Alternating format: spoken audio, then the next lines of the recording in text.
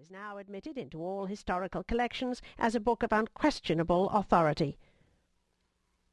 The old gentleman died shortly after the publication of his work, and now that he is dead and gone, it cannot do much harm to his memory to say that his time might have been much better employed in weightier labours. He, however, was apt to ride his hobby his own way, and though it did now and then kick up the dust a little in the eyes of his neighbours, and grieve the spirit of some friends, for whom he felt the truest deference and affection, yet his errors and follies are remembered more in sorrow than in anger, and it begins to be suspected that he never intended to offend. But however his memory may be appreciated by critics, it is still held dear by many folk whose good opinion is well worth having, particularly by certain biscuit-makers, who have gone so far as to imprint his likeness on their New Year cakes, and have thus given him a chance for immortality almost equal to being stamped on a Waterloo medal or a Queen Anne's farthing. Whoever has made a voyage up the Hudson must remember the Catskill Mountains. They are a dismembered branch of the great Appalachian family, and are seen away to the west of the river, swelling up to a noble height and lording it over the surrounding country. Every change of season, every change of weather, indeed every hour of the day, produces some change in the magical hues and shapes of these mountains, and they are regarded by all the good wives, far and near, as perfect barometers. When the weather is fair and settled, they are clothed in blue and purple, and print their bold outlines on the clear evening sky. But sometimes, when the rest of the landscape is cloudless, they will gather a hood of grey vapours about their summits, which in the last rays of the setting sun will glow and light up like a crown of glory. At the foot of these fairy mountains the voyager may have descried the light smoke curling up from a village whose shingle roofs gleam among the trees, just where the blue tints of the upland melt away into the fresh green of the nearer landscape.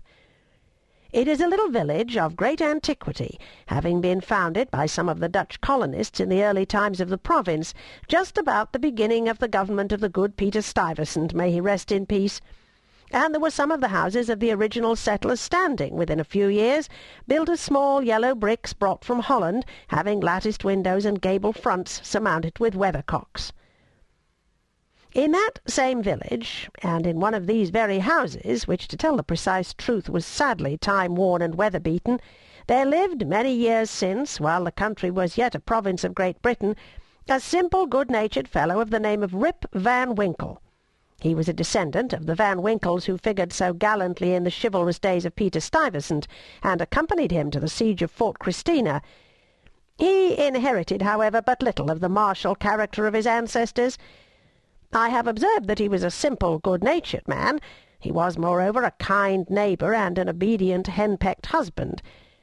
Indeed, to the latter circumstance might be owing that meekness of spirit which gained him such universal popularity, for those men are most apt to be obsequious and conciliating abroad who are under the discipline of shrews at home.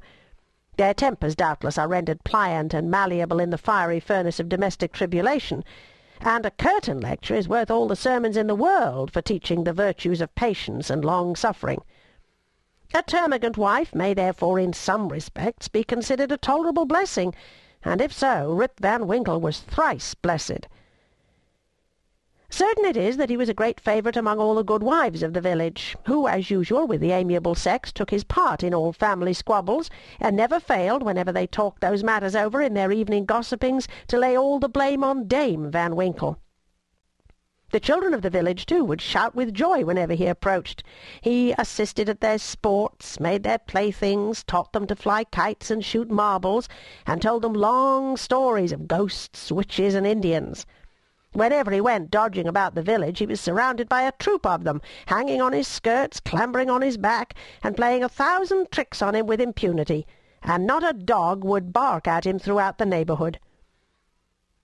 The great error in Rip's composition was an insuperable aversion to all kinds of profitable labour.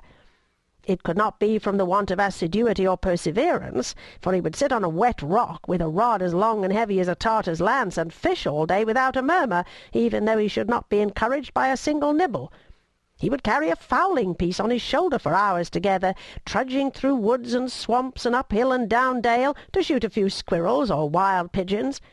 He would never refuse to assist a neighbour even in the roughest toil, and was a foremost man at all country frolics for husking Indian corn or building stone fences. The women of the village, too, used to employ him to run their errands, and to do such little odd jobs as their less obliging husbands would not do for them. In a word, Rip was ready to attend to anybody's business but his own, but as to doing family duty and keeping his farm in order, he found it impossible. In fact, he declared it was of no use to work on his farm. It was the most pestilent little piece of ground in the whole country. Everything about it went wrong, and would go wrong in spite of him. His fences were continually falling to pieces. His cow would either go astray or get among the cabbages. Weeds were sure to grow quicker in his fields than anywhere else.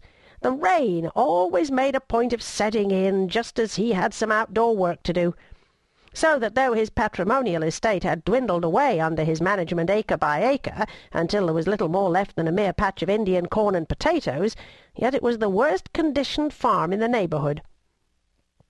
His children, too, were as ragged and wild as if they belonged to nobody. His son Rip, an urchin begotten in his own likeness, promised to inherit the habits with the old clothes of his father. He was generally seen trooping like a colt at his mother's heels, equipped in a pair of his father's cast-off galligaskins, which he had much ado to hold up with one hand, as a fine lady does her train in bad weather.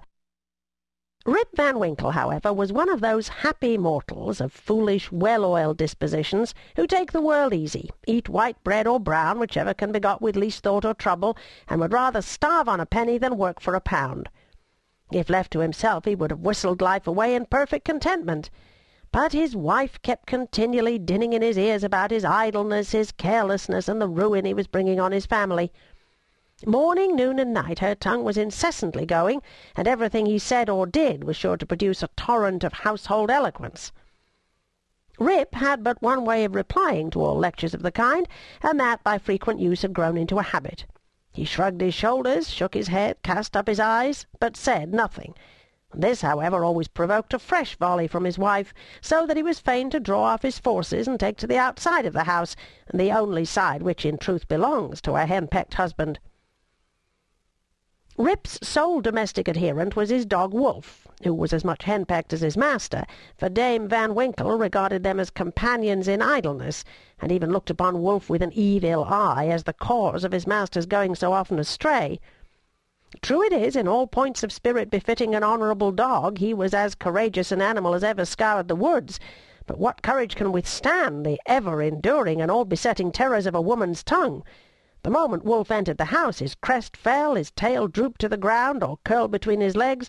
He sneaked about with a gallows air, casting many a sidelong glance at Dame Van Winkle, and at the least flourish of a broomstick or ladle he would fly to the door with yelping precipitation. Times grew worse and worse with Rip Van Winkle as years of matrimony rolled on.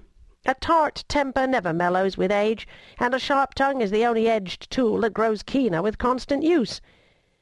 For a long while he used to console himself, when driven from home, by frequenting a kind of perpetual club of the sages, philosophers, and other idle personages of the village, which held its sessions on a bench before a small inn, designated by a rubicund portrait of His Majesty George III.